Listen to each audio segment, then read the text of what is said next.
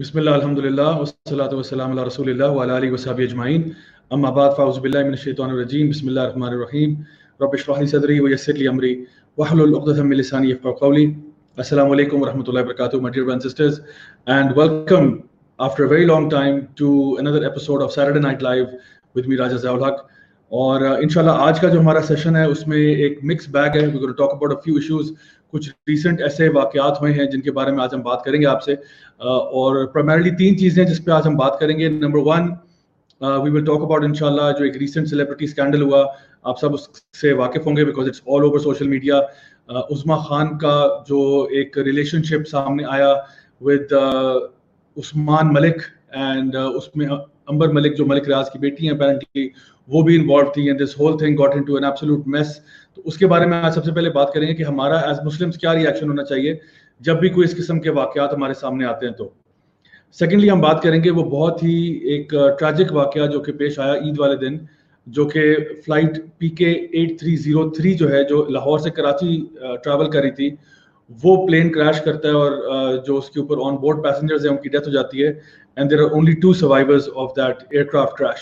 So we'll talk about that, and again اس میں بھی بہت سارے سوال ہیں کہ how do we deal with deaths of this magnitude, how do we deal with the decree of Allah subhanahu wa ta'ala, اللہ تعالیٰ کی تقدیر سے ہم کیسے ڈیل کریں. تو یہ کچھ امپورٹنٹ ایسپیکٹس ہیں. اور فائنلی اس پہ بھی بات کریں گے کیونکہ اب تو رمضان کا مہینہ ختم ہو گیا ہے. So now what do we do after the month of Ramadan? تو اب ہمارا کیا پروٹوکول ہونا چاہیے, how does life continue after the month of Ramadan, especially in this COVID-19 lockdown situation جو چل رہی ہے, اس میں ہم کس طرح سے اپنے آپ کو نیویگیٹ کر سکتے ہیں ان دا بیسٹ پاسبل ویز. سو انشاءاللہ آج کے یہ 3 ٹاپکس ہیں. Make sure to share this video link with your family, friends and loved ones so that they can also benefit from these sessions. Okay, so let's انشاءاللہ get straight to it guys and start off with the first topic which is کہ جو یہ عظمیٰ خان کا جو case ہوا.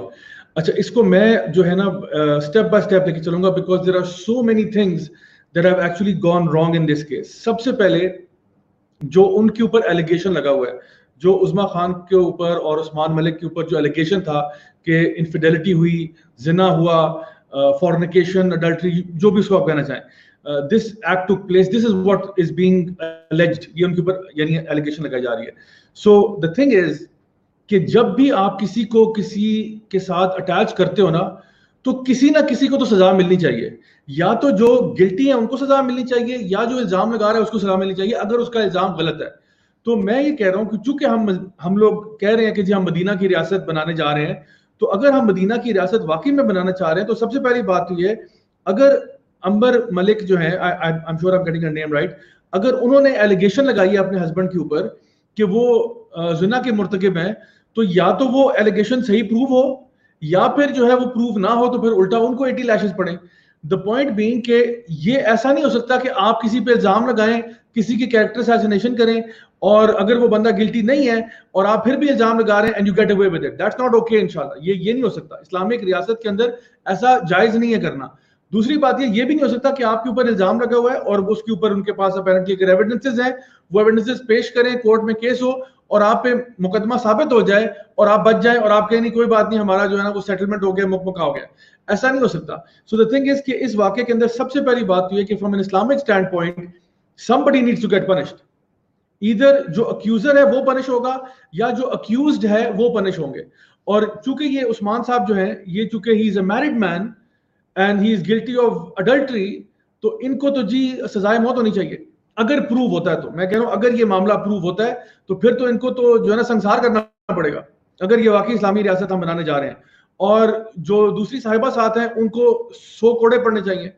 اچھا, اگر یہ نہیں ہے, اگر یہ سب جھوٹ ہے اور فراڈ ہے اور جو ان کا ایلیگیشن تھی وہ غلط تھی, تو پھر ان کو 80 لیشز پڑنے چاہیے. But somebody needs to get punished here, which is not what we're seeing right now. ہم یہ دیکھ رہے ہیں سوشل میڈیا ٹرائل ہو رہا ہے, ہم دیکھ رہے ہیں سوشل میڈیا پہ لوگ ایک دوسرے کے اوپر فتوے لگا رہے ہیں اور یہ کر رہے ہیں وہ کر رہے ہیں, اور ہر بندہ کوئی کسی کی سپورٹ میں آ رہا ہے, کوئی کسی کی سپورٹ میں آ رہا ہے. بات یہ, اس کو through proper course of law جانا چاہیے اور اس کا کوئی حتمی نتیجہ نکلنا چاہیے. چونکہ یہاں پہ ہم کہتے ہیں کہ جی ہم لوگ اسلامک لاز کو فالو کرتے ہیں, then those laws have to be applicable and people need to see them.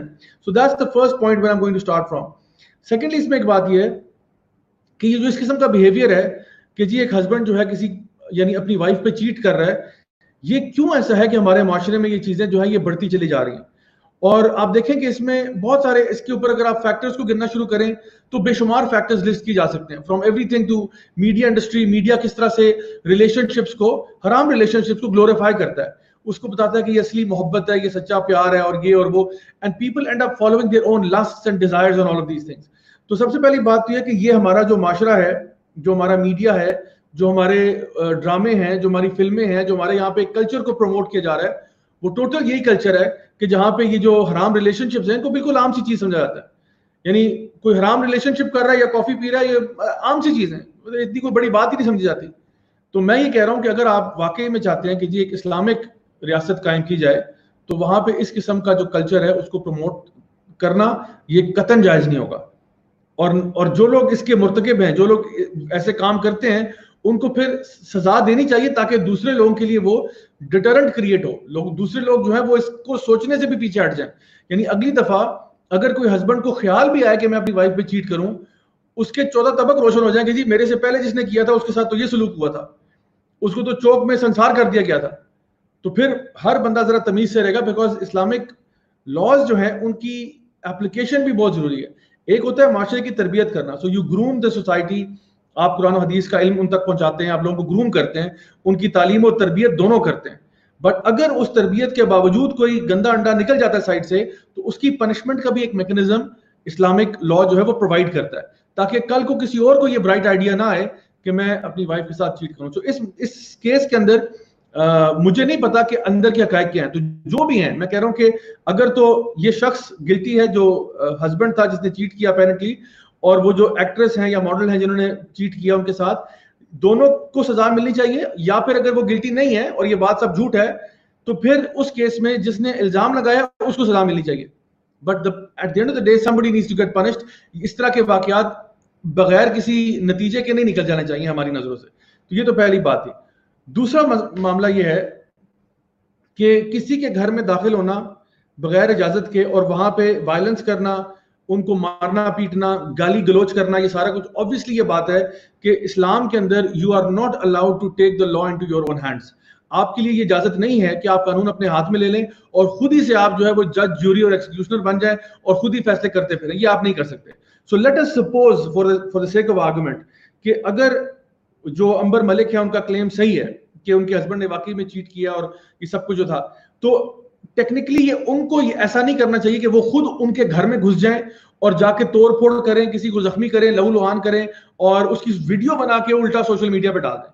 یہ کرنا تو بالکل بھی مناسب نہیں ہے. سو آئی تھنک جو انہوں نے ریٹیلیشن میں کیا ہے, out of I can understand کہ ایک عورت جس فیلنگ سے گزر سکتی ہے, جس کو پتا چلے کہ اس کا ہسبینڈ اس قسم کے حرام ریلیشن شپس میں انوالوڈ ہے, but the thing is still you have to be sane. You cannot take the law into your own hands.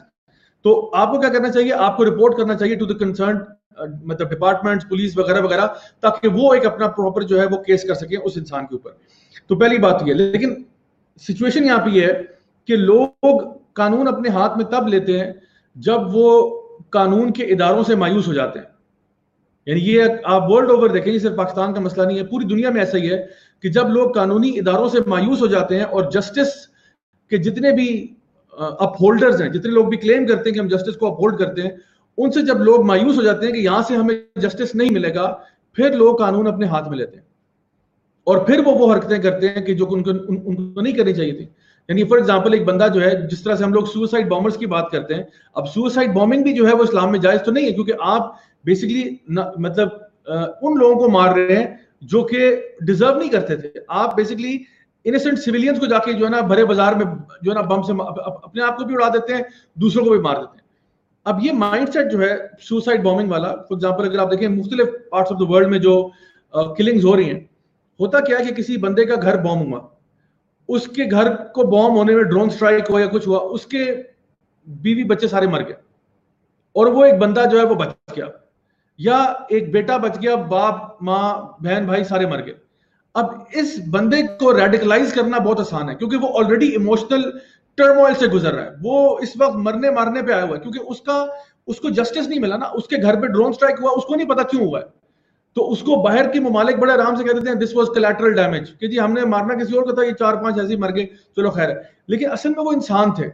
تو اسلام کے اندر نا there is no such thing as collateral damage کہ آپ نے ایک بندے کو مارتے مارتے 50 اور مار دیے ساتھ اس کے, ایسا نہیں ہے. تو یہ لوگ کہہ دیتے ہیں انہوں نے نئے نئے ورڈز جو ہے نا ایجاد کیے ہوئے ہیں just to normalize the situation, but وہ نارملائز کبھی ہوتی نہیں ہے. وہ جو ایک بچہ ہے جس کی فیملی کو آپ نے مار دیا, اب وہ ریڈیکلائز ہو سکتا ہے, وہ کل کو قانون اپنے ہاتھ میں لے گا, وہ بم دھماکے سے اپنے آپ کو اڑائے گا. کیوں اڑائے گا؟ کیونکہ اس کو پتا کہ مجھے انصاف نہیں ملے گا, مجھے اس طرح انصاف نہیں ملے گا, پھر مجھے وینجنس پہ نکلنا پڑے گا, مجھے جو ہے نا ایک وہ انتقام کی آگ اس کے اندر بھڑکنا شروع ہو جائے گی اور پھر وہ یہ کام کرے گا. تو یہ تو میں آپ کو ایک ایکسٹریم ایگزامپل دے رہا ہوں how people are radicalized. Now in the same manner a wife can also be radicalized. کیسے ریڈیکلائز ہوگی؟ جس طرح سے اگر ان کی جو ان کا اسٹیٹمنٹ آیا, میں نے ویڈیو دیکھا ان کا, جس میں انہوں نے امبر ملک نے کلیم کیا کہ جی میں اپنے ہسبینڈ کو اور اس خاتون کو 1 سال سے وارننگ دے رہی تھی کہ مت کرو باز آ جاؤ, مت کرو باز آ جاؤ. اب ان کا کلیم مجھے نہیں پتا کہ یہ سچا ہے جھوٹا ہے, میں تو فیس ویلیو پہ لے رہا ہوں. تو اگر ان کا کلیم سچ ہے کہ واقعی میں وہ 1 سال سے ان کو منع کر رہی ہیں اور وہ باز نہیں آ رہے, تو ہو سکتا ہے کہ سال کی ٹورمنٹ اور چیزوں کو برداشت کرتے کرتے وہ ریڈیکلائز ہو گئی ہیں, اور اب ان کو لگ رہا ہے کہ جی عید والے دن جو ہے یا چاند رات پہ انہوں نے کہا جی بس انف از انف, اور اندر جا کے انہوں نے وہ ڈھابا بول دیا اور جا کے وہاں مار پیٹ اور یہ سب کچھ گالی گلوچ اور وہ جو اگلی سین کریٹ ہوا وہ ہم سامنے دیکھا. تو the point is کہ آپ انڈرسٹینڈ کریں کہ جو سائیکی ہے, human psychology, how does that work. آپ کسی بندے کو اس پوائنٹ تک فرسٹریٹ کر دینا, پھر you can expect anything to happen. And this is مطلب میں اس میں تو یہ کہوں گا کہ سب سے پہلے تو ہماری حکومت کا فرض بنتا ہے کہ وہ جسٹس دے. لوگوں کو جب انصاف نہیں ملتا نا, جب لوگ انصاف مانگتے ہیں اور ان کو انصاف نہیں ملتا, یا ان کو پتا کہ میں اگر انصاف لینے گیا بھی تو مجھے اس میں 10 سال لگ جائیں گے انصاف ملتے ملتے. Justice delayed is justice denied. اگر آپ وقت پر انصاف نہیں کریں گے تو پھر لوگ ریڈیکلائز ہوں گے. یہ میں آپ کو ایک ہیومن سائیکی بتا رہا ہوں. آپ لوگوں کو جسٹس نہیں دیں گے, کوئی شریف آدمی ہے اس کو آپ جسٹس نہ دیں, کل کو ہو سکتا ہے وہ بھی دہشت گرد بن جائے آپ کا, وہ بھی اس قسم کی حرکتیں کرنے پہ مجبور ہو جائے. You put any person in a corner and people can retaliate in the worst of ways. اگر آپ نے واقعی میں لوگوں کا ورسٹ ان کا باہر نکالنا ہے نا, تو ان کو آپ ایک ایسی ایموشنل اسٹیٹ میں لے آئیں جہاں پہ they have got no other option except to retaliate in this manner. تو ان کے ایکشنز بہرحال جسٹیفائڈ نہیں ہے. میں آپ کو بار بار یہ بات بتا رہا ہوں, اسلام کے اندر قانون اپنے ہاتھ میں لینا یہ جائز نہیں ہے, لیکن میں آپ کو بتا رہا ہوں کہ the mindset how it gets there, how do people become radicalized. تو مجھے افسوس اس بات کا ہے کہ سوشل میڈیا پہ لوگ دوڑا دوڑ باتیں کر رہے ہیں, جو اصل بات کرنے والی ہے وہ کوئی نہیں کر رہا. جو اصل بات کرنے والی کہ بھئی یہاں تک لوگ پہنچتے کیسے ہیں, how do people get there. ایک آدمی جو ہے وہ اپنی بیوی کو چھوڑ کے کہیں اور حرام ریلیشن شپ کیوں کر رہا ہے, اور یہ جو بیوی ہے یہ یہاں تک کیسے ہوا کہ وہ گھر کے اندر داخل ہوگی اور اس نے یہ سب کچھ کیا, یہاں تک یہ کیسے پہنچی؟ کیا یہ مینٹلی ڈیرینجڈ عورت ہے؟ کیا یہ پاگل ہے؟ یہ اس پاگل پن تک کیسے پہنچی؟ How did that happen? Because ہم نے سوسائٹی کو پریونٹ کرنا ہے from these events taking place more frequently in the future. ہم نے سوسائٹی کو روکنا ہے. ہم نے روکنا ہے کہ ہسبینڈ اپنی وائف کے ساتھ چیٹ نہ کریں, خواتین جو ہیں وہ دوسروں کے ہسبینڈ کے ساتھ حرام ریلیشن شپ قائم نہ کریں, اور اگر کسی وائف کے ساتھ خدا نہ خواستہ ایسی زیادتی ہوتی ہے تو وہ اتنی ریڈیکل بیہیویئر شو نہ کرے کہ وہ جا کے گالی گلوچ اور توڑ پھوڑ اور جو کچھ بھی ہوا وہ کرنے پہ مجبور ہو جائے. تو we have to nurture the society. ہم نے سوسائٹی کی تربیت کرنی ہے صحیح طریقے سے. دس is what my point is کہ جب ہم ایسے معاملات کو دیکھتے ہیں تو یہ معاملات بالکل بلیک اینڈ وائٹ نہیں ہوتے, اس میں بہت سارے رانگز ہوتے ہیں. اچھا جی, تو سب سے پہلی بات یہ کہ یہ تو ہوگی بات جہاں تک ہم نے کہا کہ جو ہے نا جسٹس ہونا چاہیے. اگر آپ جسٹس ڈیلے کریں گے جسٹس ڈینائی ہو جائے گا. ایک اور بڑا امپورٹنٹ ایسپیکٹ اس میں یہ ہے کہ نبی کریم صلی اللہ علیہ وسلم کی ایک حدیث ہے جہاں پہ آپ نے فرمایا کہ تم سے پہلے قومیں برباد کیوں ہوئی تھیں؟ اس لیے کیونکہ جب کوئی غریب آدمی وہاں پہ کوئی چوری چکاری کرتا تھا تو اس کو تو سزا ہوتی تھی, لیکن جو امیر جب کرتا تھا تو امیر کو چھوڑ دیتے تھے. یعنی کہ جسٹس کا سٹینڈرڈ فرق تھا.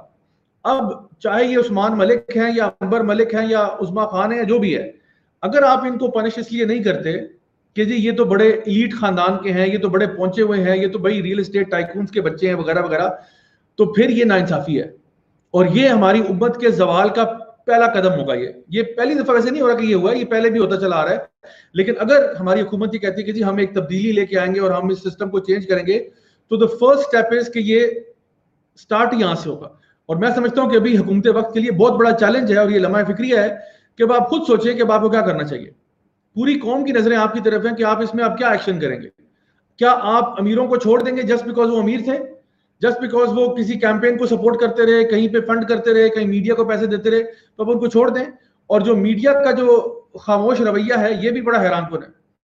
اوپر سے وہ جو عورت مارچ والی ٹیم کا خاموش رویہ ہے وہ بھی بڑا حیران کن ہے کہ اب کسی کو یاد نہیں آ رہا کہ جی ویمنز رائٹس, یہ کیونکہ دونوں خواتین آپس میں لڑ گئی ہیں نا آپس میں. تو the thing is کہ یہاں پہ there are many acts جو کہ یہاں پہ غلط ہوئے ہیں, اور I think اگر آپ نے اس کو پراپر طریقے سے ڈیو پروسیس کے تھرو لے کے چلیں تو there are a lot of people who are going to get punished through this whole episode that took place. اچھا, اس میں ایک اور انٹرسٹنگ بات یہ بھی ہے جو کہ بڑی شرمناک ہے, وہ یہ کہ عنبر ملک کے مطابق چاند رات پہ جس دن یہ واقعہ پیش آیا, اس گھر کے اندر کوکین کی لائنز جو ہیں وہ سنوٹ کی جا رہی تھی, پہلی بات. نمبر 2, الکوہول پیا جا رہا تھا اور پلایا جا رہا تھا. کیا پاکستان کے اندر کوکین پینا جائز ہے؟ کوکین کا نشہ کرنا کیا پاکستان میں جائز ہے؟ کیا شراب پینا پاکستان میں جائز ہے؟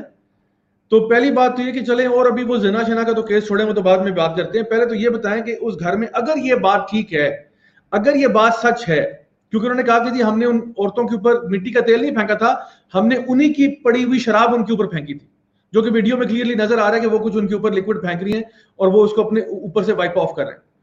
تو پہلے یہ بتائیں کہ اگر اس گھر کے اندر شراب چل رہی تھی, اس کے اندر نارکوٹکس چل رہی تھیں, کوکین جو ہے نا سنوٹ کی جا رہی تھی, تو یہ جو ہمارے اینٹی نارکوٹکس والے ہیں یہ اس میں کوئی ایکشن شو کریں گے یا نہیں کریں گے؟ کیونکہ اتنے بڑے خاندان کی بیٹی نے کلیم کیا ہے, ایک الزام لگایا ہے کہ اس گھر کے اندر ہائیسٹ لیول کا ڈرگ اور الکوہول چل رہا تھا.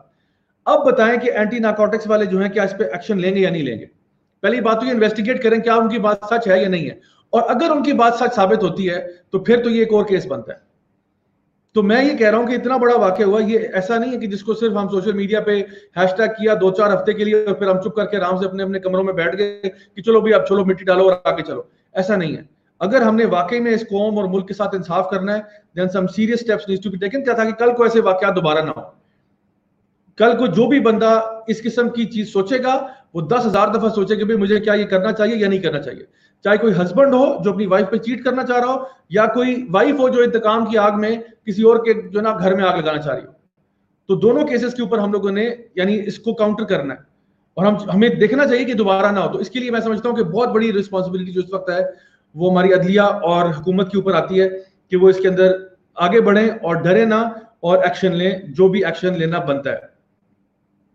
اب اس بات پہ آئیں کہ جو ہمارے میڈیا کا ڈرپوک رویہ اور ماحول ہے, ہمارے میڈیا کا, سوشل میڈیا پہ تو آگ لگی ہوئی تھی. سوشل میڈیا پہ تو یہ ٹرینڈ بھی کر رہا تھا ہیش ٹیگ, اور لوگ اس کے بارے میں بات کر رہے ہیں اور سب کچھ ہو رہا ہے, اور صحیح کر رہے ہیں غلط کر رہے ہیں, وہ سب کچھ ہی چل رہا تھا. مطلب جھوٹی خبریں بھی اتنی لوگوں نے پھیلا دی, افواہیں اتنی پھیلائیں, نہیں وہ وہاں چلے گئے, وہ وہاں بھاگ گئے, دبئی چلے گئے, پتہ نہیں کہاں چلے گئے, پیسے مل گئے, نہیں جو بھی ہے, بغیر ایویڈنس کے لوگ باتوں پہ باتیں کیے جا رہے ہیں اور اس کو اسکینڈلائز کر رہے ہیں مزید, کیونکہ ایک چیز چل رہی ہے. دا تھنگ از کہ ہمارا یہ سوشل میڈیا جو کہ اور ہمارا مین اسٹریم میڈیا جو کہ کرنل کی بیوی کے اوپر اتنا بھڑک اٹھا تھا, کرنل کی بیوی کا واقعہ بھی آپ کو یاد ہوگا, وہ ریئل اسٹیٹ ٹائکون کی بیٹی پہ میڈیا خاموش ہے. کرنل کی بیوی بہت it blow out of proportion جو بھی کرنل کی بیوی نے کیا, لیکن ریئل اسٹیٹ ٹائکون کی بیٹی جو ہے اس کا معاملہ میڈیا پہ خاموش ہے. یہ ایک سوال ہے کہ میڈیا کے اوپر خاموشی اتنی کیوں ہے؟ تو اس کا مطلب یہ ہوا کہ جو الزام میڈیا پہ لگائے جا رہے ہیں لگ تو یہی رہا کہ وہ سچ ثابت ہو رہے ہیں, کیونکہ میڈیا کی جو یہ معصومانہ خاموشی ہے نا, یہ اتنی معصومانہ وہ ہے نہیں, کیونکہ ورنہ تو میڈیا ہر چیز رپورٹ کرتا ہے. تو اتنی بڑی خبر آ گئی, اتنا بڑا اسکینڈل ہو گیا, اتنا بڑا ایک سیلیبریٹی ہیں ان کے ساتھ یہ معاملہ ہو رہا ہے, اور دوسری طرف بھی سیلیبریٹی سمجھ لیں ان کو, اتنا بڑا واقعہ. مین اسٹریم آپ دیکھیں کہ جو آپ کی جو سوشل میڈیا ہے اس پہ آگ لگی ہوئی ہے, لیکن مین اسٹریم جو میڈیا اس پہ سناٹا.com ہے.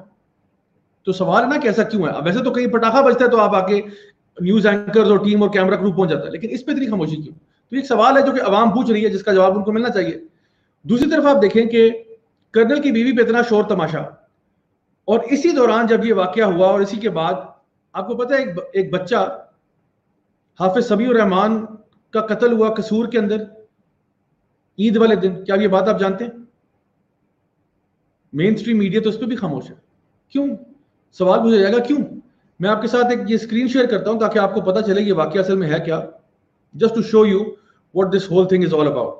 یہ شخص جو ہے اس کی شکل پہچان لیں, یہ پولیس کانسٹیبل ہے, معصوم علی نام ہے, نام اس کا معصوم علی ہے, لیکن کرتوت اس کے بالکل بھی معصوم نہیں ہے. یہ بندہ جو ہے اس کے بارے میں جو خبر ہے وہ یہ کہ عید والے دن اس نے ایک بچہ جس کا نام حافظ سمیع الرحمان تھا اس کو سیکشولی ہراس کرنے کی کوشش کی. بہت دفعہ اس نے اس بچے کو اپروچ کیا اور اس کے ساتھ ہومو سیکشول بیہیویئر کرنے کی کوشش کی, لیکن اس بچے نے بار بار انکار کیا. اور فائنلی عید والے دن جو صبح کے ٹائم فجر کی نماز کے بعد جب وہ نماز پڑھ کے واپس آ رہا تھا, حافظ قرآن بچہ تھا, تو اس بندے نے اس کو ریپ کرنے کی کوشش کی, اور جب اس بچے نے ریزسٹ کیا تو اس نے اس بچے کو شوٹ کر دیا. This young boy was shot dead by this police constable. مجھے بتائیں اتنی بڑی خبر ہے یہ, تو میڈیا پہ کیوں نہیں آئی؟ کہاں ہے وہ موم بتی مافیا؟ وہ کیوں نہیں اس کے اوپر باہر نکلا کہ جی ایک حافظ قرآن بچہ جس کو جنسی زیادتی کا نشانہ بنانا چاہتا تھا ایک درندہ, ایک پولیس کانسٹیبل, وہ مولوی نہیں تھا وہ, اور جب اس بچے نے ریزسٹ کیا, اس کو انکار کیا, تو اس کو شوٹ کر دیا گیا رائٹ ان دا چیسٹ. مجھے بتائیں ہمارا میڈیا کہاں ہے؟ ہمارا موم بتی مافیا کہاں ہے؟ ہمارے وہ لبرل طبقہ کہاں ہے جو ویسے تو ہر چیز پہ باہر نکل آتے ہیں؟ اس بچے کی ڈیتھ پہ کوئی باہر کیوں نہیں نکلا؟ اس کے اوپر کیوں نہیں کوئی سوشل میڈیا پہ ہیش ٹیگ بنا, سوائے کچھ لوگوں نے جو ہیش ٹیگ بنا دیا, باقی مین اسٹریم لوگوں نے کیوں نہیں بنایا؟ یہ بچہ نہیں تھا, یہ کوئی یعنی مطلب کوئی جانور تھا جس کو مار دیا گیا, تو اب آپ کوئی غم و غصہ نہیں. میں صرف کمپیریزن کرنا چاہ رہا ہوں, کرنل کی بیوی نے ایک بیریئر ہی ہٹایا تھا نا, اس پہ تو آپ کا مین اسٹریم میڈیا واویلا مچ گیا. یہاں پہ ایک بچے کو شوٹ کر دیا جاتا ہے, پوائنٹ بلینک رینج پہ اس کو شوٹ کیا جاتا ہے, اور میڈیا جو ہے وہ بالکل خاموش ہے. میں سوال پوچھتا ہوں آخر کیوں؟ یہ ہمارے میڈیا کے اتنے ڈبل سٹینڈرڈز کیسے ہیں, اور یہ اتنے ڈبل سٹینڈرڈز ان کے کہاں سے آ رہے ہیں؟ اصل سوال یہ ہے. تو جب ہمارا میڈیا اس قسم کا ڈبل سٹینڈرڈ دکھاتا ہے نا, پھر ظاہری بات ہے لوگوں کا جو اعتماد ہے وہ میڈیا سے اٹھ جاتا ہے, کہ میڈیا جو ہے وہ اپنے مطلب کی خبریں دکھاتا ہے, اس کا کام رپورٹنگ ٹروتھ نہیں ہے, اس کا کام آپ تک حق بات پہنچانا نہیں ہے. اس کا کام ہے جہاں سے پیسہ آئے گا, جہاں سے نوٹ آئیں گے, جن لابیز سے ان کو پیسے ملیں گے, ان کو پروموٹ کرنا, ان کی چیزوں کو آگے لے کے جانا, اور جہاں پہ ان کا فائدہ نہیں ہے وہ خبر چاہے جتنی مرضی دردناک ہو جائے, ان کے لیے پھر وہ کسی امپورٹنس کے لائق نہیں ہے کہ اس کو امپورٹنس دی جائے, جیسا کہ یہ واقعہ آپ کے سامنے ہے. خیر یہ ایسی باتیں ہیں جو میں آپ کے سامنے پہلے ہی آتے ہی رکھنا چاہتا تھا, تاکہ ہم اس کے اوپر تھوڑا غور و فکر کریں کہ جو پورا معاملہ ہمارے سامنے ہوا ہے, اس کے اندر میں نے جیسے پہلے بھی کہا تھا بہت سارے رانگز ہیں. There are too many wrongs that have happened from the media perspective, from the woman's perspective, from the man's perspective, from the way that social media handled the whole situation. مطلب it's an absolute mess from every angle that you look at it. تو لگتا تو یہ کہ ہماری قوم اور ملک کی تربیت اس وقت نہیں ہوئی. مطلب آپ کو اپنی ملک اور قوم کا نا درجہ حرارت پتہ چل رہا ہے کہ ہم کتنے پانی میں. We need to be more intelligent than this. We need to be able to handle these issues in a far more dignified way and a far more better way, جس طرح سے ہم ایگزسٹنگ طور پہ کرتے چلے آ رہے ہیں. میں آپ کے جلدی سے کچھ کامنٹس وغیرہ دیکھتا ہوں, اس کے بعد واپس ہم اپنے اس کی طرف واپس جاتے ہیں.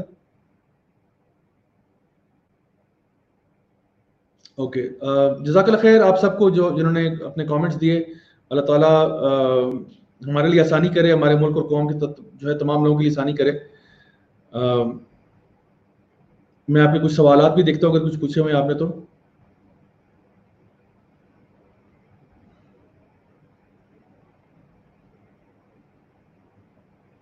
سفیر احمد کہہ رہے ہیں جی sir, in India we had the same problem with our media, but later with the power of social media we have new rising new channels. I feel Pakistan should do the same. بالکل آپ صحیح کہہ رہے ہیں, چونکہ already ہم لوگ social media کے اوپر اتنی ہماری آواز ہے کہ ہم جب اس طرح کے پروگرامز کرتے ہیں تو انشاءاللہ امید ہے کہ لوگ اس چیزوں کو آگے پھیلائیں گے, اور جتنے لوگ اس ٹاپک پہ بات کریں گے صحیح طریقے سے تو انشاءاللہ ہمیں ان کو سپورٹ کرنا چاہیے. جزاک اللہ خیر آپ سب کے لیے جنہوں نے دعائیں دیں اور پوچھا. عائشہ سرفراز کہہ رہی ہیں جی I request you to please start سیرہ class for youth. انشاءاللہ I will do my level best.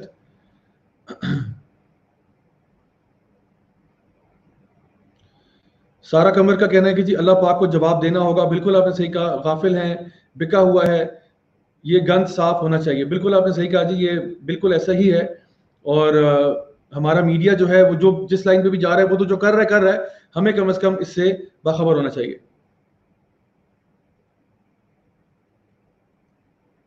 صبا خان کہہ رہی ہے جی because the shooter wasn't a مولوی. جی ایگزیکٹلی, اگر یہ معاملہ ریپ کیس جو ہے, آپ نے بالکل صحیح کہا, اگر یہ ریپسٹ جو ہے اکیوزڈ جس نے اٹیمپٹڈ ریپ کیا ہے یہ مولوی ہوتا اور مرنے والا کوئی سیکولر پولیس والا ہوتا تو پھر آپ دیکھیں میڈیا کتنا شور مچاتا. واللہ العظیم آپ تب دیکھتے کتنا شور مچتا. یہ تو آپ کے ناک میں دم کر دیتے اس خبر کو اتنا چلاتے. لیکن چونکہ مرنے والا بیچارہ وکٹم جو تھا نا مولوی تھا, اور جو اٹیکر تھا وہ ایک سیکولر قسم کا, بالکل آپ کہہ لیں کہ عیاش قسم کا غلیظ ذہنیت والا پولیس والا تھا, تو اس لیے اس کو کوئی ایئر ٹائم نہیں ملا. لیکن اگر یہ رولز آپ تھوڑے سے ریورس کر دیتے پھر آپ دیکھتے کیسی آگ لگتی اس میڈیا کے اوپر.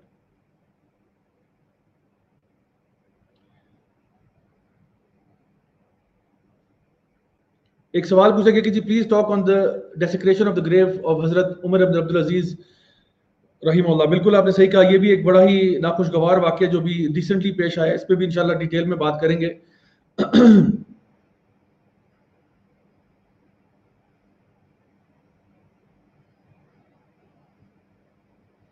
اوکے چلیں انشاءاللہ ہم لوگ اپنے ٹاپک کی طرف واپس جاتے ہیں, کیونکہ کچھ اور بھی آج چیزیں ہیں جو آپ لوگوں سے ڈسکس کرنے والی ہیں.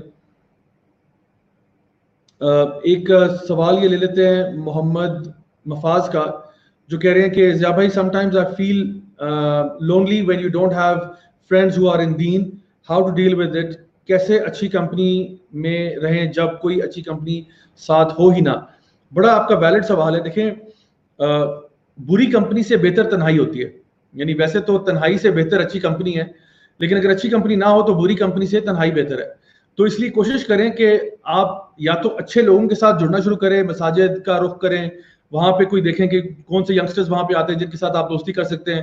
دوسری بات یہ کہ اچھی گیدرنگز میں کہیں پہ کوئی قرآن کلاس ہوتی ہے, کوئی حلقہ ہوتا ہے, کہیں پہ قرآن سیرت حدیث وغیرہ پڑھائی جاتی ہے, وہاں پہ آپ دیکھیں آپ کن کے ساتھ فرینڈشپ کر سکتے ہیں. اچھا اگر کوئی بھی اویلیبل نہ ہونا تو پھر اپنی فرینڈشپ کتابوں سے کر لیں اور کتابوں کی دنیا میں کھو جا کریں, اور وہاں جا کے پھر آپ کو اچھی کمپنی مل جائے گی. تو ہمارے بعض علماء کہا کرتے تھے کہ ہم لوگ تو ہم نے کمپنی لینی ہوتی تو ہم صحابہ کی کمپنی میں رہتے ہیں. ان سے پوچھا کہ آپ صحابہ کی کمپنی میں کیسے ہوتے ہیں؟ وہ کہتے ہیں ہم ان کی سیرت پڑھتے ہیں, ہم ان کے واقعات پڑھتے ہیں, لگتا ہے ہم ان کے ساتھ جی رہے ہیں. تو یہ ایک بہت امیزنگ چیز ہے کہ جب آپ جو گریٹس گزرے ہیں نا ان کی لائف سٹوریز جب پڑھتے ہیں نا تو آپ کو لگتا ہے کہ آپ انہی کے ساتھ جی رہے ہیں. تو یہ ایک اچھی ٹیکنیک ہے. اگر آپ کے پاس کوئی ویسے فرینڈز اویلیبل نہ ہوں تو پھر آخری ریزورٹ جو ہے وہ یہ بھی کیا جا سکتا ہے. اچھا جی,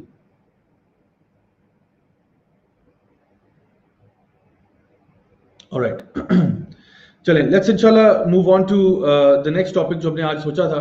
اور گائز وہ ٹاپک جو ہے وہ ہے ریگارڈنگ فلائٹ جو آپ کو پتا ہوگا 8303 جو کریش ہوئی ہے کراچی میں, اس کے بارے میں ہم تھوڑی سی بات کرتے ہیں. میں آپ کے سامنے ایک اس کا کلپ بھی پلے کرتا ہوں تاکہ آپ کو ایک اس کا ویو بھی مل جائے کہ یہ جو سارا معاملہ تھا یہ کیا تھا.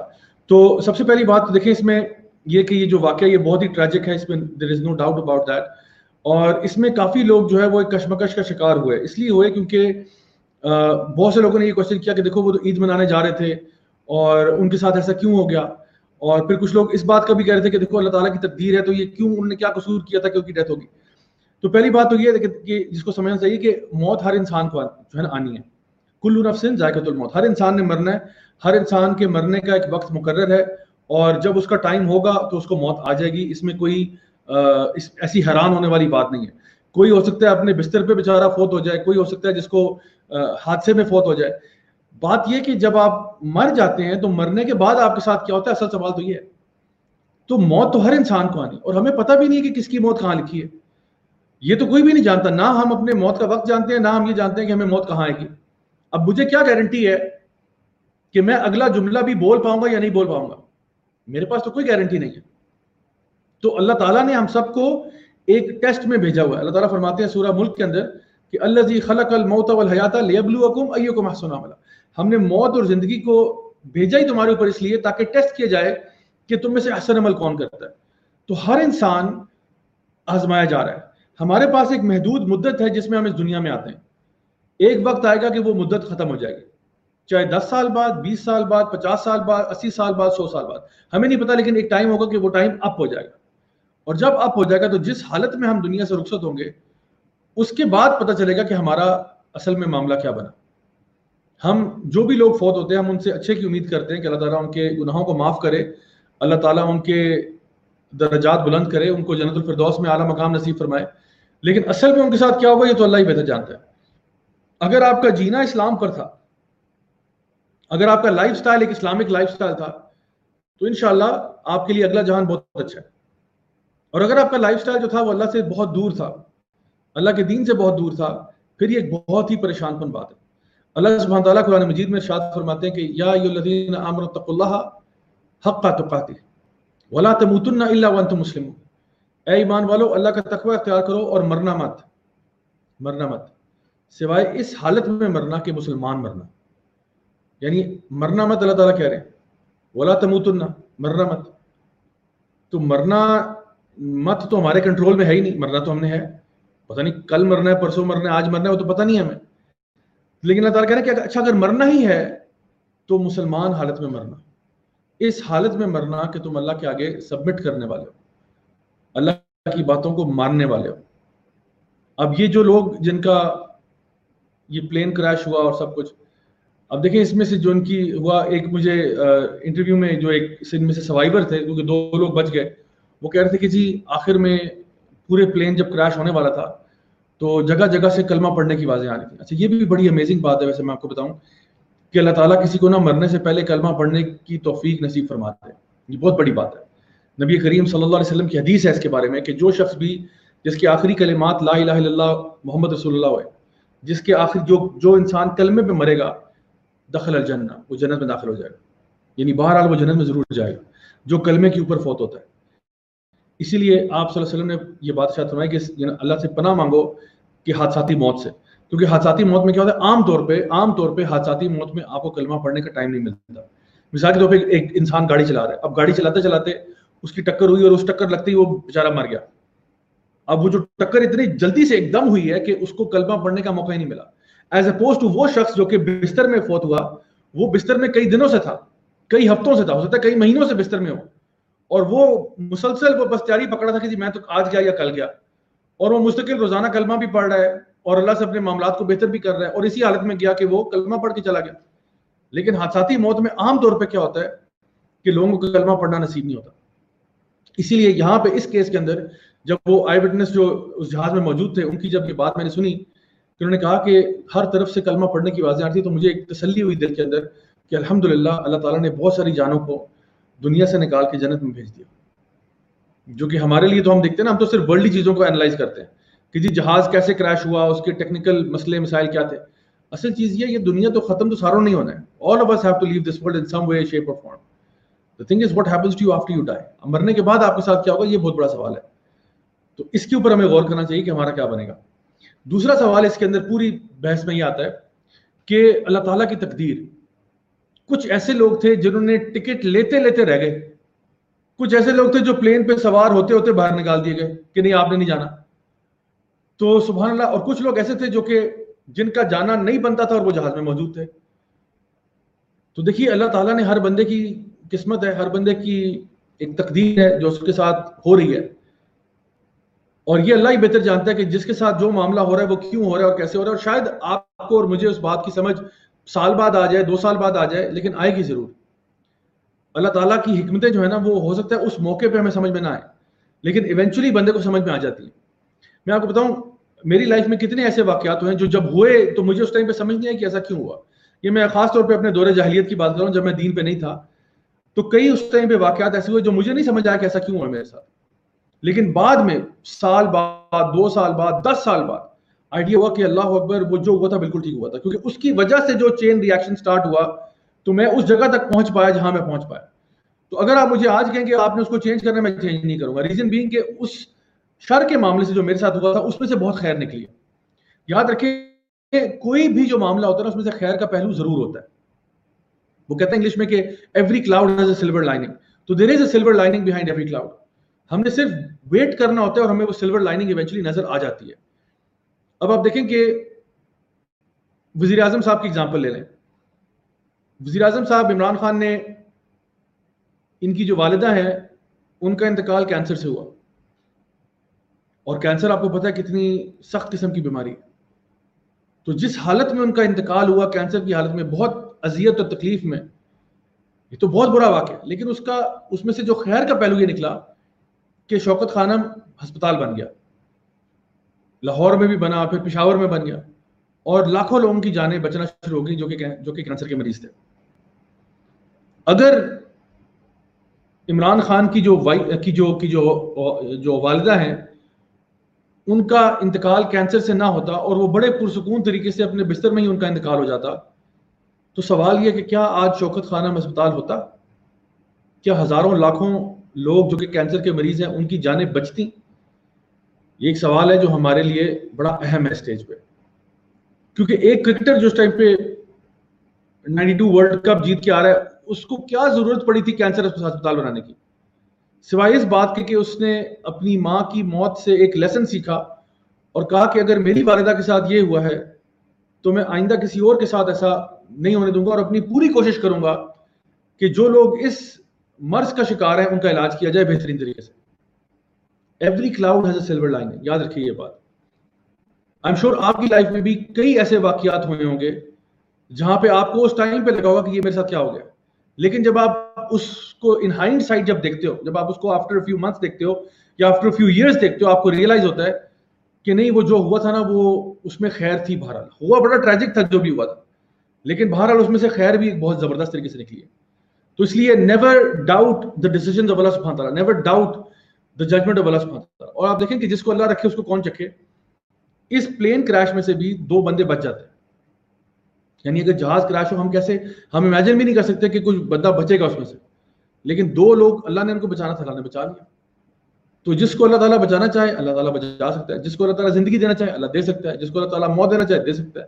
اللہ کے لیے تو کوئی مشکل نہیں ہے نا, اللہ کے لیے تو کن فیکون ہے.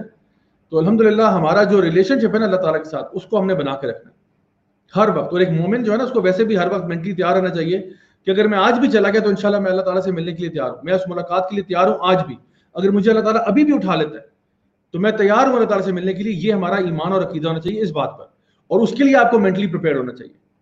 یہ پریپریشن نہیں ہے کہ جی کب موت آئے گی, کب تو چھوڑے, آنی تو ہے, کبھی بھی آ سکتی ہے. سوال یہ کیا آپ ریڈی ہیں اس کے لیے, کیا آپ موت کے لیے ریڈی ہیں, کیا آپ ایسے اعمال کر رہے ہیں کہ جو آپ اللہ تعالیٰ کے سامنے پیش کرنا چاہتے ہیں کہ اللہ یہ اعمال ہے میرے. اصل سوال یہ. تو جس طرح ان لوگوں کو معلوم بھی نہیں تھا, یعنی وہ تو صبح فون کر کے اکثر کے بارے میں آیا کہ جی وہ فون کر رہے تھے کہ جی شام کو ہم افطاری آپ کے ساتھ کریں گے. ان کو کیا معلوم تھا کہ افطاری ہے ہی نہیں, یہ روزہ بس صبح ہم نے سحری کیا, آج افطاری نہیں ہے. انشاءاللہ اللہ تعالیٰ توفیق دے تو پھر اللہ کے ساتھ جنت میں ہوگی انشاءاللہ. یہاں پہ تو کوئی تو بات یہ کہ جو انسان سفر کر کے نکل رہا ہے وہ تو سوچ بھی نہیں رہا کیا جیسا ہو سکتا ہے. اور ہم لوگ بھی کئی دفعہ جب اپنے گھروں سے نکلتے ہیں ہمیں بھی یہ ذہن میں نہیں ہوتا کہ ہم لوگ ابھی اپنے کام پہ جا رہے ہیں, اسکول جا رہے ہیں, کالج جا رہے ہیں, یونیورسٹی جا رہے ہیں, یا کسی اور کام سے کہیں آگے پیچھے موو اراؤنڈ کر رہے ہیں, اور ہمیں نہیں خیال آتا کہ یہ ہمارا شاید آخری دن ہو, یہ شاید تھاٹ بھی کراس نہ کرتی ہو. سو دا پوائنٹ از کہ these are things which we have to keep in mind کہ جو بھی اللہ کے فیصلے ہوتے ہیں ان میں بہرحال ایک حکمت ضرور ہوتی ہے. اور اللہ تعالیٰ ہر کسی کا ایک وقت مقرر ہے, جس کی موت جس جگہ جہاں پر جس ٹائم پر لکھی ہے اسی ٹائم پہ آنی ہے, کوئی اس کو آگے پیچھے نہیں کر سکتا. تو یہ بات ہے جس کو انشاءاللہ ہم سب کو اپنے ذہن میں رکھنا چاہیے. میں آپ کے کچھ اور سوالوں کا جواب دیتا ہوں انشاءاللہ, اور اس کے بعد پھر آخری جو ہمارا آج کا سیگمنٹ ہے اس کی طرف موو کرتے ہیں, which is to do with رمضان انشاءاللہ, اور اس کے بعد ہمیں کیا کرنا چاہیے. ارم فاروقی پوچھ رہے ہیں جی پلین کیسے کریش ہوا یہ بتا دیں پلیز. یہ جو ہے نا اس کے بارے میں آپ کو ویڈیوز مل جائیں گی آن لائن, آپ دیکھ سکتے ہیں, آپ کو اس کی جو بھی اس کے کریش کے جو حقائق ہیں وہ پتہ لگ جائیں گے انشاءاللہ. ام سالار کہہ رہی ہیں کہ جی بالکل میرے بیٹے کی ڈیتھ ہو گئی after 8 hours of his birth. It's very tragic for me, but جب اس کو لاسٹ ٹائم دیکھا I said جنت میں ملیں گے, یہی سوچا اس میں کوئی بہتری ہوگی. بالکل آپ نے صحیح کہا جی, اللہ تعالیٰ آپ کو صبر دے, اللہ تعالیٰ آپ کو نیک اولاد نصیب فرمائے, اور اللہ تعالیٰ ہمیں ہمارے بچوں کے ساتھ اور ہماری پوری فیملی کے ساتھ جنت الفردوس میں ملنا نصیب فرمائے, کیونکہ اصل جو مزہ ہے وہ یہی ہے کہ ہم اور ہماری فیملی جو ہے وہ جنت میں ملیں, اصل چیز ہی ہے. اچھا جی,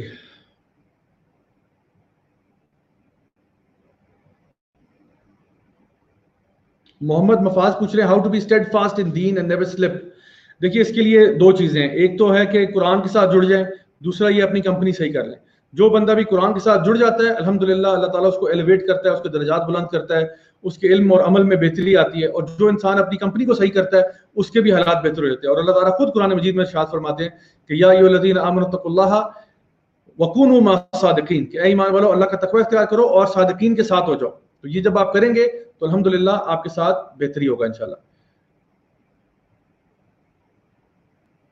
ہمارا رضوان پوچھ رہی ہیں کہ جی مرنے والے کے لیے فاتحہ پڑھنا جائز ہے یا صرف دعا پڑھنی مغفرت کی ہے. اچھا, تو اس میں یہ کہ مرنے والے کے لیے فاتحہ نہیں پڑھی جاتی, مرنے والے کے لیے دعا کی جاتی ہے. تو فاتحہ تو انسان پڑھتا ہے اہدنا الصراط المستقیم, مجھے سیدھے راستے پہ ہدایت دے دے, تو وہ تو زندہ لوگ جو ہے نا سورہ فاتحہ پڑھتے ہیں. تو جو انسان فوت ہو چکا ہے اس کے لیے مغفرت کی دعا کرنی چاہیے کہ اللہ اس کو معاف کر دے اور اس کے جو آگے کے جو اس کی منزلیں ہیں درجات ہیں وہ اس میں ان کے لیے آسانی پیدا فرما. میس ایکسلریشن کا سوال ہے ضیاء بھائی please tell if D N A test and C C T V footage counts as witness. جی بالکل ہے, سرکمسٹانشل ایویڈنس جو ہے وہ یوز کی جا سکتی ہے اسلام کے اندر, یہ بالکل ایک ویلڈ چیز ہے. اس کی میں آپ کو ایویڈنس دیتا ہوں کہ یوسف علیہ السلام کا جو کیس ہے اس میں آپ کو پتا ہے کہ یوسف علیہ السلام کے اوپر اٹیمپٹڈ ریپ ہوا تھا نا زلیخا کی طرف سے, تو یوسف علیہ السلام بھاگے وہاں سے, تو زلیخا نے کیا کیا, آپ کی قمیض کو پکڑ لیا, اب قمیض جو ہے وہ پھٹ گئی. جیسے یوسف علیہ السلام دروازے پہ پہنچے تو آگے عزیز مصر کھڑا ہوا تھا, ساتھ اس کا ایک ریلیٹو کھڑا ہوا تھا. تو اب ریلیٹو نے کیا کہا, اس نے کہا کہ دیکھو اگر یعنی الزام لگایا نا, اس عورت نے الزام لگایا یوسف علیہ السلام پہ کہ نہیں زیادتی یہ کر رہا تھا میرے ساتھ. یوسف علیہ السلام نے کہا نہیں میں بالکل بری ہوں اس چیز سے, اب کس کی بات مانی جائے. تو وہ جو عزیز مصر کا ریلیٹو تھا اس نے کہا جی سرکمسٹانشل ایویڈنس دیکھیں. کیا ایویڈنس دیکھیں کہ اگر یہ قمیض جو ہے وہ سامنے سے پھٹی ہے اس کا مطلب ہے کہ یوسف گلٹی ہے, اور اگر قمیض پیچھے سے پھٹی ہوئی ہے ٹور ہے تو پھر اس کا مطلب ہے کہ یہ عورت گلٹی ہے. تو جب چیک کیا گیا کہ قمیض جو تھا وہ بیک سائڈ سے یعنی پھاڑی ہوئی تھی, تو اس کی وجہ سے کیا ہوا کہ وہ پتہ چل گیا کہ جو ہے اصل میں قصوروار کون ہے. تو اس اعتبار سے سرکمسٹانشل ایویڈنس جو ہے وہ دین کے اندر بالکل لیا جا سکتا ہے. ڈی این اے ٹیسٹ ہو یا C C T V footage ہو, اس کو بالکل کنسیڈر کیا جا سکتا ہے ان دی کورٹ آف لا. اچھا جی, آلرائٹ. سائرہ کا سوال ہے جی کہ how to remove doubts about religion from heart completely. One of the things I can recommend is کہ نوئنگ دا دین and studying it in the best of ways. میرا ایک ویسے لیکچر ہے جو کہ آپ کو یوٹیوب پہ مل جائے گا, اس کا نام ہے بلائنڈ فیتھ. تو میں آپ کو ریکمینڈ کرتا ہوں کہ وہ آپ ضرور سرچ کیجیے گا, اس کے اوپر آپ میرا نام لکھیں اور آگے لکھیں بلائنڈ فیتھ, تو آپ کو ایک لیکچر مل جائے گا تقریباً 2 گھنٹے کا. وہ آرام سے سکون سے تسلی سے دیکھیں, اس میں بے شمار قسم کے ڈاؤٹس جو ہیں ان کو ہینڈل کیا گیا ہے. Secondly I also recommend one of my workshops, وہ آپ دیکھ سکتے ہیں لاسٹ کے نام سے. تو لاسٹ کے نام سے اگر آپ میرا نام لکھیں, لاسٹ لکھیں آگے, تو آپ کو ایک ورک شاپ ملے گی تقریباً 3 گھنٹے کی, وہ بھی آپ دیکھ سکتے ہیں. اس میں بھی بے شمار قسم کے جو ڈاؤٹس ہیں ان کو ریزالو کیا گیا ہے. رابعہ بلال کا سوال ہے کہ مر جانے والوں کو ثواب کیسے پہنچایا جا سکتا ہے. دیکھیے جو بندہ فوت ہو گیا نا, اس کے لیے 3 چیزیں ہیں جو اس کو فائدہ دیتی ہیں. ایک تو وہ صدقہ جاریہ جو وہ زندگی میں کر گیا ہو, اس کے مرنے کے بعد بھی اس کا اجر اس کو ملتا رہے گا. وہ علم نافع جو بینیفیشل نالج وہ پیچھے چھوڑ گیا ہو, جب تک وہ علم پھیلتا رہے گا اس کو اس کا اجر ملتا رہے گا. اور تیسری چیز وہ نیک اولاد جو اس کے لیے دعا کرتی تھی. تو ہمارے اگر بڑے بزرگ کوئی فوت ہوئے تو ہمیں ان کے لیے خوب دعائیں کرنی چاہیے, تو تاکہ اللہ تعالیٰ ان کی مغفرت فرمائے, ان کے درجات بلند فرمائے. اور دوسرا یہ کہ اگر ہمارے والدین فوت ہوتے ہیں اور ان کی کوئی ڈیوز پینڈنگ ہے, فار ایگزامپل کوئی ان کے کسی کو قرضہ دینے والا تھا وہ واپس کیا جا سکتا ہے, ان کے نام پہ حج عمرہ کیا جا سکتا ہے کیونکہ وہ اپنے ٹائم پہ نہیں کر پائے, ان کی صحت نے اجازت نہیں دی یا کوئی اور مسئلہ تھا اس ٹائم پہ, تو آپ ان کے بہاف پہ کر سکتے ہیں, ان کے بہاف پہ چیریٹی دے سکتے ہیں. یہ سارے کام کیے جا سکتے ہیں جو کوئی فوت ہو چکے ہیں ان کے لیے. آلرائٹ, سائمہ ہانا کا کوشچن ہے کہ جی sir please give a lecture on how to abstain from arrogance. تو اس میں نے ویسے جو ہمارا around the Quran in 30 days کا ہمارا جو بھی سیریز گزری ہے رمضان میں, اس میں نے اس کو ٹاپک کو ویسے کور تو کیا تھا, ایروگنس والا ٹاپک آیا تھا بیچ میں. لیکن بہرحال دیکھیے ایروگنس کا سب سے پہلا علاج تو یہ کہ انسان اپنی اوریجنز پہ غور کرے کہ میں آیا کہاں سے ہوں. اللہ تعالیٰ فرماتے ہیں قرآن مجید میں کہ من ای شیء خلق من نطفۃ خلقہ فقدرہ, کہ تو آیا کہاں سے, تو ایک نطفہ تھا, you were just a drop of fluid and now you are such an arrogant person roaming around on the earth.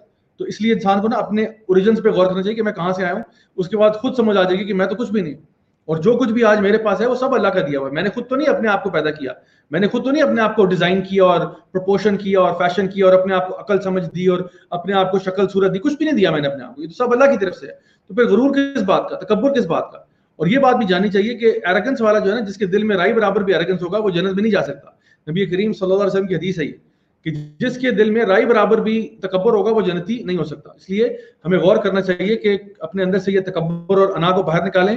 جو غریب غربا ہیں, ہم سے یعنی سوشل سٹیٹس میں چھوٹے ہیں, ان کے ساتھ منگل کرنا, ان کے ساتھ مکس کرنا, ان کے ساتھ اچھے طریقے سے پیش آنا, اس سے آپ کا ایروگنس جو ہے اس میں کمی آئے گی, مطلب یقیناً آئے گی انشاءاللہ. اچھا جی, عاصم شہزاد پوچھ رہے ہیں کہ جی any advice for government regarding these kind of accidents. پہلی بات یہ کہ جو حکومتی ڈپارٹمنٹس ہیں, چاہے وہ پی آئی اے ہے یا باقی سارے ہیں, سب سے پہلے تو یہ آتا ہے کہ جو ایکسیڈنٹس ہو رہے ہیں وہ اپنے کرو اور इंजन्स और प्लेन्स और इन चीज़ों का खास ख्याल रखें। यानी इस टाइम पे नेग्लिजेंस शो करना ये तो बिल्कुल भी एक्सेप्टेबल नहीं है। दूसरी बात है कि जब ऐसे वाकयात होते हैं तो डेफिनेटली जिन फैमिलीज जो कि सफ़र कर रही होती हैं, हुकूमत को आगे बढ़ के उनकी मदद करनी चाहिए जहां तक मुमकिन हो सके, because they are grieving and they are at a loss and it is a severe loss for the whole country. So the government should take actions in order to intervene and help these people out in the best way that they can, inshallah. Umme Mohammad Abdullah कह रही हैं कि जी अस्सलाम वालेकुम, please आप उन relatives के लिए बोलें जो दीन पर आने वालों को बुली करते हैं। देखिए इसमें सबसे इंपॉर्टेंट बात तो ये कि जो लोग भी दूसरे मुसलमानों को दीन पे चलने से रोकते हैं ना, उनके लिए सख्त पनिशमेंट है। यानी एक तो होता है आप खुद अमल नहीं कर रहे, एक होता है दूसरों को भी रोक रहे हैं, कहते हैं ना हम तो डूबे हैं सनम, तुमको भी ले डूबेंगे। तो ये जो एटीट्यूड है ये बिल्कुल भी सही नहीं है। यानी दूसरों को अल्लाह के दीन से चलने से रोकना बिल्कुल बुरी बात है। तो इससे हमें डरना चाहिए कि अल्लाह ताला की पकड़ कहीं हमारे ऊपर ना आ जाए, क्योंकि ये बात भी हमें वाज़ेह है कि अल्लाह सुब्हान ताला ना हमारे गुनाहों का सिला हमें दुनिया में भी दे देते हैं। अल्लाह ताला फरमाते हैं कुरान मजीद में कि वमा असाबकुम मिन मुसीबतिन फबिमा कसबत ऐदीकुम व याफून कसीर, कि जो भी मुसीबत तुम पे आती है वो तुम्हारे अपने अमाल की वजह से। जब आप दुनिया में लोगों के साथ ज्यादतियां और जुल्म करेंगे तो ये ना समझें कि बच के निकल जाएंगे, दुनिया में भी पकड़े जाएंगे आप। आखिरत में होगा वो तो जो होगा होगा, लेकिन दुनिया में भी अल्लाह ताला पकड़ लेते हैं ऐसे लोगों को जो कि दूसरों के लिए फितना बनते हैं और दूसरों के लिए फसाद का बायस बनते हैं।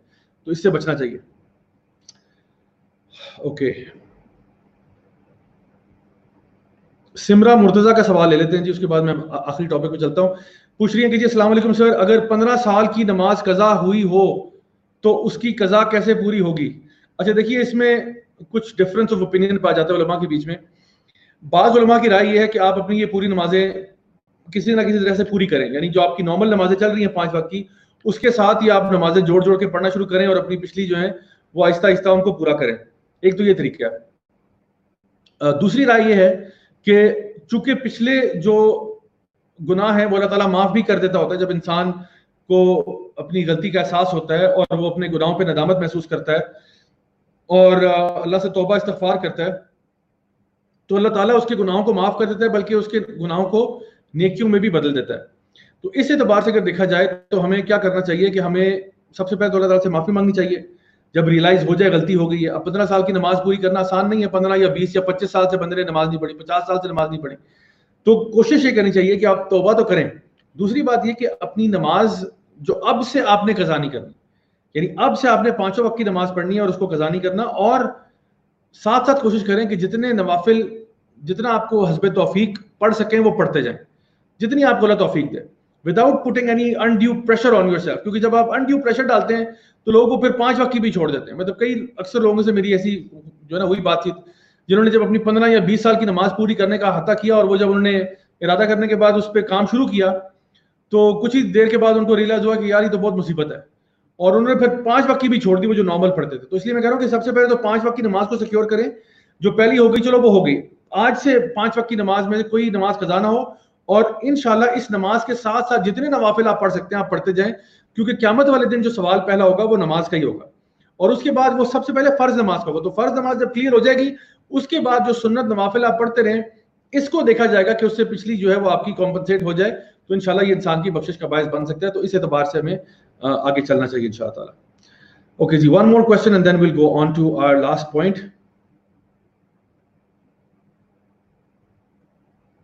अच्छा जी, एशियन प्रोटोकॉल ने कहा कि जी सर मैं घर से निकलते हुए आयतुल कुर्सी पढ़ता हूं, उसके बाद पूरे सफर कुछ नहीं बोलता, ना ज़बान से ना ही दिल में, तो क्या ये आयत मेरे आखिरी कलिमात में गिनी जाएगी? तो ठीक है, अच्छी बात है, आप आयतुल कुर्सी पढ़ के निकलते हैं, बहुत अच्छी बात है। वैसे तो जब घर से निकलते हैं तो दुआ पढ़नी चाहिए कि बिस्मिल्लाहि तवक्कलतु अलल्लाहि ला हौला वला कुव्वता इल्ला बिल्लाह। जब भी आप घर से निकलें ये पढ़ के बाहर निकलें, बिस्मिल्लाहि तवक्कलतु अलल्लाहि ला हौला वला कुव्वता इल्ला बिल्लाह। ये घर से जब आप निकल रहे होते हैं तो ये पढ़ा करें। आयतुल कुर्सी पढ़ लें, बहुत अच्छी बात है, लेकिन बजाय के खामोश रहने के आप दिल में अल्लाह का जिक्र भी तो कर सकते हैं ना। सुभान अल्लाह, अल्हम्दुलिल्लाह, अल्लाहु अकबर, ला इलाहा इल्लल्लाह। एक मोमिन को चाहिए वो अपनी जुबान को हर वक्त तर रखे। तो जो बंदा अपनी जुबान को हर वक्त तर रखेगा अल्लाह के जिक्र से, तो ऐन मुमकिन है कि मौत जब उसको आएगी तो वो भी अल्लाह के जिक्र में ही आएगी इंशाल्लाह। यानी जिस बंदे को आदत पड़ जाती है अल्लाह का जिक्र करने की, हर बात में वो सुभान अल्लाह, अल्हम्दुलिल्लाह, अल्लाहु अकबर, ला इलाहा इल्लल्लाह करता रहता है और पढ़ता रहता है, تو الحمدللہ اس کو اللہ تعالیٰ خاتمہ بھی پھر خیر پہ دے گا انشاءاللہ تعالیٰ. تو اس لیے آپ کے پاس اب آخری پوائنٹ لے کے آتا ہوں, ٹائم بھی تھوڑا رہ گیا, وہ یہ کہ رمضان کا مہینہ اب چلا گیا, رمضان کو ہم نے خدا حافظ کہہ دیا, اب شوال کا مہینہ آ گیا. پہلی بات یہ کہ جو وعدے قسمیں آپ نے اللہ تعالیٰ سے کھائی تھیں رمضان کے مہینے میں کہ اللہ میں اپنے آپ کو بدلنا چاہتا ہوں, میں اپنے ویز کو چینج کرنا چاہتا ہوں, I want to become a better Muslim, وہ چیزیں اب ہمیں کرنی چاہیے نا. جو چیزیں ہم نے اللہ تعالیٰ سے وعدے کیے تھے وہ اب ہمیں پورے کرنے چاہیے. یعنی رمضان کا مطلب یہ تو نہیں کہ رمضان کے مہینے میں ہم بہت اچھے تھے اور رمضان سے باہر آ کے اب ہم بالکل خراب ہو جائیں, ایسا تو نہیں ہو سکتا. تو اس لیے بہتر کیا ہے کہ آپ سب سے پہلے تو وہ جو لائف سٹائل آپ نے رمضان میں شروع کیا تھا اسی کو آپ مینٹین کریں رمضان سے باہر بھی. اسی طرح سے اللہ کی عبادت بھی کریں, اللہ کا ذکر بھی کریں, تلاوت قرآن بھی کریں, نماز بھی پڑھیں, تہجد پڑھ سکتے ہیں تو وہ بھی پڑھیں انشاءاللہ. اس کے علاوہ جو بھی خیر کے معاملات ہیں, صدقہ خیرات کرنا ہے, لوگوں کو کھانا کھلانا, یہ سارے کام جو ہیں سارا سال ہی ہونے چاہیے. تو رمضان کا مطلب یہ نہیں کہ ہم نے مسلمان بننا چھوڑ دیا. تو کچھ لوگ ہوتے ہیں وہ رمضان کے مسلمان ہوتے ہیں, دے آر رمضان مسلمز, رمضان کے مہینے میں ماشاءاللہ بڑے زبردست مسلمان ہوتے ہیں, لیکن سارا سال اس طرح کے مسلمان وہ نہیں ہوتے. تو یہ ریکوائرمنٹ نہیں ہے رمضان کی. دوسری چیز یہ جو میں سمجھتا ہوں کہ اس اعتبار سے ہمارے لیے بڑی اہم ہے, وہ یہ نبی کریم صلی اللہ علیہ وسلم کی حدیث ہے جہاں پہ آپ نے فرمایا کہ whoever fasts the month of Ramadan and then follows it with 6 days of Shawwal, it will be as if he fasted for the entire year. یعنی جو شخص بھی رمضان کے مہینے کے روزے رکھتا ہے اور اس کے بعد شوال کے 6 روزے اور رکھتا ہے مزید, تو اس کے لیے ایسا لکھا جائے گا کہ جیسے وہ سارا سال عبادت میں رہا, یعنی سارا سال اس نے روزے رکھے. اچھا, اس میں کچھ کلیریفیکیشن میں بتاتا چلوں آپ کو کہ اس کا مطلب کیا ہے اور روزے کب رکھیں اور کیسے رکھیں اور کیا کریں. تو سب سے پہلی بات تو یہ کہ یہ جو روزے ہیں آپ کے 6, یہ آپ کسی آرڈر میں بھی رکھ سکتے ہیں. یعنی کہ ضروری نہیں ہے کہ یہ آپ نے لگاتار رکھنے ہیں, کیونکہ ظاہر سی بات ہے رمضان ختم ہوگا, عید کے دن تو ویسے روزہ نہیں ہو سکتا, تو عید کے 1-2 دن چھوڑ کے آپ اس کے بعد جو ہے وہ روزے اپنے شوال کے شروع کر سکتے ہیں. ضروری نہیں ہے کہ یہ روزے آپ سیکوینس میں رکھیں کہ 1 2 3 4 5 6, ایسا ضروری نہیں ہے. آپ بشک ایک روزہ رکھیں, پھر 2-3 دن کا بریک لے لیں, پھر ایک اور رکھ لیں, پھر 2-3 دن کا بریک لگ کے پھر ایک اور رکھ لیں, آپ کے اوپر ہے. آپ نے 6 کے 6 ایک ساتھ رکھنے ہیں, آپ 6 کے 6 ایک ساتھ رکھ لیں.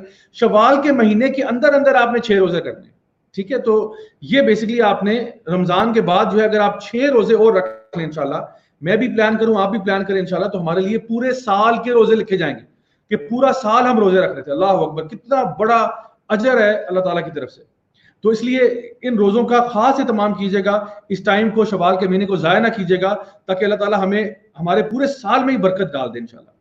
اچھا, دوسری چیز اس میں یہ ہے کہ یہ روزے میں نے آپ کو بتایا کہ آپ کو ضروری نہیں ہے کہ آپ سیکوینس میں رکھیں, آپ اس کو ڈفرینٹ طریقے سے بھی رکھ سکتے ہیں. A good idea would be کہ اگر آپ ان روزوں کو منڈے اور تھرسڈے کے ساتھ میچ کر لیں تو آپ کو ایک ڈبل فائدہ مل جائے گا کہ ایک تو آپ نے شوال کے روزے بھی رکھ دیے, دوسرا نبی کریم صلی اللہ علیہ وسلم کی جو سنت ہے کہ پیر کا روزہ رکھنا, جمعرات کا روزہ رکھنا, وہ بھی آپ پوری کر لیں گے تو آپ کو وہ سنت پہ عمل کرنے والا بھی اجر مل جائے گا انشاءاللہ. تو کوشش کریں یہ کر لیں. پھر جو مہینے کے بیچ کے 3 دن ہوتے ہیں ان میں بھی آپ روزہ رکھ سکتے ہیں, تو وہ 13th 14th 15th آف شوال جو ہے اس کو بھی آپ روزہ رکھ سکتے ہیں, کیونکہ نبی کریم صلی اللہ علیہ وسلم کی ایک یہ مستقل سنت تھی کہ آپ منڈے کا روزہ رکھتے, تھرسڈے کا رکھتے, اور جو مہینے کے بیچ کے 3 دن ہیں 13 14 15 کا, یہ روزہ بھی آپ صلی اللہ علیہ وسلم رکھا کرتے تھے. تو انشاءاللہ آپ کسی بھی ان دنوں کے ساتھ ان کو کوئنسائڈ کروا سکتے ہیں. اگر آپ کے لیے مشکل ہو تو پھر آپ اگر ایک اسٹریچ میں بھی کرنا چاہیں تو that's totally up to you, آپ کر سکتے ہیں, اس میں کوئی مسئلہ نہیں ہوگا انشاءاللہ تعالیٰ.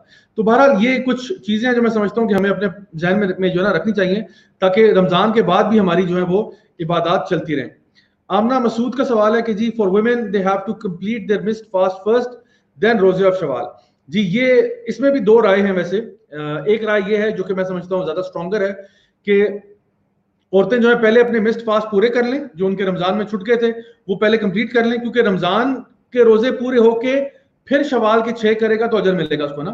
تو پہلے کوشش کریں کہ وہ اپنے رمضان والے پورے کر لیں, 5 6 7 جو بھی آپ کے ہوئے تھے مس وہ پورے کر لیں, اس کے بعد شوال کے کر لیں, تو انشاءاللہ آپ کو اس کا بھی اجر مل جائے گا.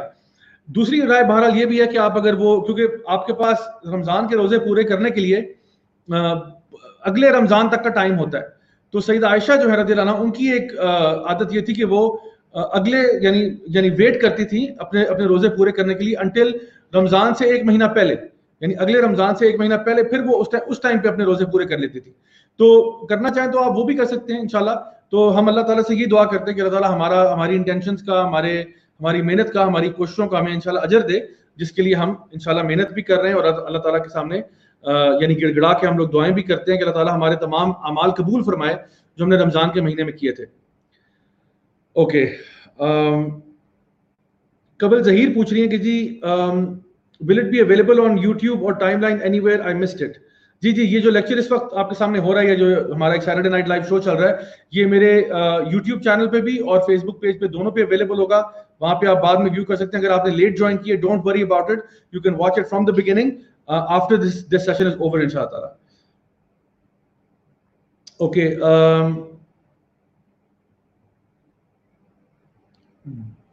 دانیال احمد نے بہت اچھی بات کی جی, میں ان کی بات سے اتفاق کرتا ہوں. انہوں نے کہا کہ ضیاء بھائی please request all viewers to pray for Sheikh Bilal Asad son who lost his life in car accident and also pray for his family in this difficult time. بالکل آپ نے صحیح کہا. شیخ بلال اسد جو ہیں بہت ہی ماشاءاللہ ہمبل اور کائنڈ ہارٹیڈ اور سافٹ شیخ ہیں ماشاءاللہ, بہت نیک آدمی الحمدللہ. میں نے خود ان سے بہت بینیفٹ کیا ہے اور ہم سب کو چاہیے کہ ہم ان کے لیے دعا کریں. بہت بڑی ٹریجڈی ان کی فیملی کے ساتھ ہوئی ہے. اللہ تعالیٰ ان کو, ان کے گھر والوں کو سب کو صبر دے اس مشکل وقت میں, اور اللہ تعالیٰ ان کو بھرپور اجر و ثواب دے ان کے صبر کا انشاءاللہ تعالیٰ. اوکے سہرش اسلم کہہ رہی ہیں جی کہ سر کچھ لوگوں کے گناہ بہت زیادہ ہوتے ہیں, مایوس بھی ہو جاتے ہیں, شاید معافی نہ ہو, اس پہ کچھ کہیں. دیکھیے اللہ سبحانہ تعالیٰ نے قرآن مجید میں ایک آیت ہے جو بڑے واضح طور پہ اللہ تعالیٰ نے یہ بات ارشاد فرمائی کہ قل یا عبادی الذین اسرفوا علی انفسہم لا تقنطوا من رحمت اللہ ان اللہ یغفر الذنوب جميعا, کہ اے میرے بندو جنہوں نے اپنی ذات پہ ظلم کیا ہوا ہے, اللہ تعالیٰ کی مغفرت سے مایوس نہیں ہونا. کیوں؟ کیونکہ اللہ تعالیٰ تو تمام گناہوں کو معاف کر سکتا ہے. ان اللہ یغفر الذنوب جميعا, اللہ تعالیٰ تمام گناہوں کو معاف کر سکتا ہے. تو اگر اللہ تعالیٰ تمام گناہ معاف کر سکتا ہے تو پھر میں اور آپ معافی کیوں نہیں مانگتے؟ ہمیں معافی مانگنی چاہیے, سچے دل سے معافی مانگنی چاہیے, تاکہ اللہ تعالیٰ ہمارے گناہوں کو معاف کر دے, بلکہ ہمارے گناہوں کو نیکیوں میں بدل دے. تو اللہ تعالیٰ تو بہت محبت کرتا ہے ان گناہ گاروں سے جو توبہ کر لیتے ہیں. ان اللہ یحب التوابین ویحب المتطہرین, یقیناً اللہ محبت کرتا ہے ان گناہ گاروں سے جو توبہ کر لیتے ہیں. تو ہمیں چاہیے کہ ہم بھرپور طریقے سے اللہ تعالیٰ سے توبہ کیا کریں, ہر وقت کیا کریں انشاءاللہ. احتشام امین کا سوال ہے, بڑا معصومانہ اور پیارا سوال ہے. کہہ رہے ہیں جی liberals are taking over the media and they have good followers. How should Ummah deal with this? دیکھیے احتشام بھائی, بات اصل میں یہ ہے کہ اللہ تعالیٰ کا دین غالب آ کے رہے گا. یہ مجھے اور آپ کو بات کلیئر ہونی چاہیے. اللہ کا دین غالب آئے گا, چاہے کتنا ہی کسی کو ناگوار گزرے, چاہے کتنا ہی کسی کو تکلیف ہونا, یہ دین غالب آ کے رہے گا. تو ٹینشن نہیں ہے, پھر ٹینشن کسی بات کی نہیں ہے. ٹینشن اس بات کی ہے بس اپنا دین کا کام کرو, لوگوں تک دین کی بات پہنچاؤ, خیر کی بات کرو, سچ کو مت چھپاؤ, جھوٹ مت بولو, حق کا ساتھ دو, بس یہ کام کریں آپ. علامہ اقبال نے کہا تھا نا, اگرچہ بت ہیں جماعت کی آستینوں میں, مجھے ہے حکم اذاں لا الہ الا اللہ. تو آئی ڈونٹ کیئر کہ جماعت میں کتنے آستین کے سانپ چھپے ہوئے ہیں, مجھے نہیں یہ فکر اور پرواہ کہ کتنے لوگ جو ہیں وہ لبرل ایجنڈا کو پش کر رہے ہیں اور کتنے جو ہے وہ کافروں کے ساتھ سپورٹ کر رہے ہیں. میں نے تو اذان دینی ہے بھائی, مجھے اور آپ کو یہی چاہیے کہ ہم اللہ کے نام کو بلند کریں. اللہ اکبر, یعنی اللہ اکبر کا مطلب یہ اللہ سب سے بڑا ہے, اور اللہ کی بڑائی بیان کرنا, بار بار لوگوں کو اس بات پر لے کے آنا کہ دیکھو نہ تیری نہ میری, جو اللہ کی بات ہے وہ چلے گی, جو اللہ اور اس کے رسول کی بات ہے, جو اس کے دین کی بات ہے, وہ سب سے افضل اور اعلیٰ ہے, اور اس سے بہتر کسی کے پاس کوئی چیز نہیں ہے. تو ہمیں اسی بات کو بار بار لوگوں تک ریپیٹ کر کے بتانا پڑے گا. اللہ تعالیٰ فرماتے ہیں فذکر ان نفعت الذکریٰ, remind because the reminder benefits. تو keep reminding with the same message. تو ہماری بھی کوشش ہوتی ہے کہ جو بھی کرنٹ افیئرز ہو رہے ہوتے ہیں ہم اس پہ ایک گہری نظر رکھیں اور ان کے معاملے میں لوگوں کی رہنمائی فرمائیں. یہ جو میرا شو ہے سیٹرڈے نائٹ لائیو, یا وجی بھائی کا فرائیڈے نائٹ شو ہے, یا اور بھی ماشاءاللہ ڈفرنٹ بردرز ہیں وہ ڈفرنٹ شوز پروگرامز کرتے رہتے ہیں. مقصد یہ ہوتا ہے کہ ہم لوگ ان کرنٹ ایشوز کے بارے میں بات کریں آپ لوگوں کے ساتھ, اور اس اینگل سے کریں, اس لائٹ سے کریں کہ آپ لوگ تاکہ اس میں سے جو اسلامک اینگلز ہیں وہ اس کو انڈرسٹینڈ کریں کہ as a Muslim, as a person who is practising the Quran and Sunnah, اس کو کیسے ریئیکٹ کرنا چاہیے جب اس قسم کے واقعات اور معاملات ہوتے ہیں. تو گائز انشاءاللہ آئی تھنک ٹائم بھی جو ہے نا ہو گیا ہے, اینڈ انشاءاللہ میری دعائیں آپ کے ساتھ ہیں کہ اللہ تعالیٰ ہم سب کی غلطیاں کوتاہیاں گناہوں کو جو ہے معاف فرمائے, اللہ تعالیٰ ہم سب کو نیک اعمال کرنے کی توفیق عطا فرمائے, اللہ تعالیٰ ہمارے ملک اور قوم کے لیے بھلائی کا معاملہ کرے, اللہ تعالیٰ ہمارے حکمرانوں کو بھی نیک ہدایت دے کہ تاکہ وہ بھی وہی کام کریں جس سے اللہ اور اس کے رسول راضی ہیں, اور ہم سب کو انشاءاللہ دین پر بھرپور طریقے سے چلنے کی توفیق عطا فرمائے.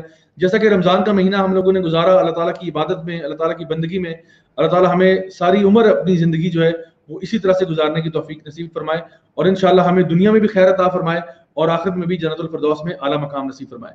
انشاءاللہ I will see you guys next week, same time, same channel. with another episode of Saturday Night Live. Until then, this is me, Raja Zawla, signing off. Wassalamu alaikum wa rahmatullahi wa barakatuh.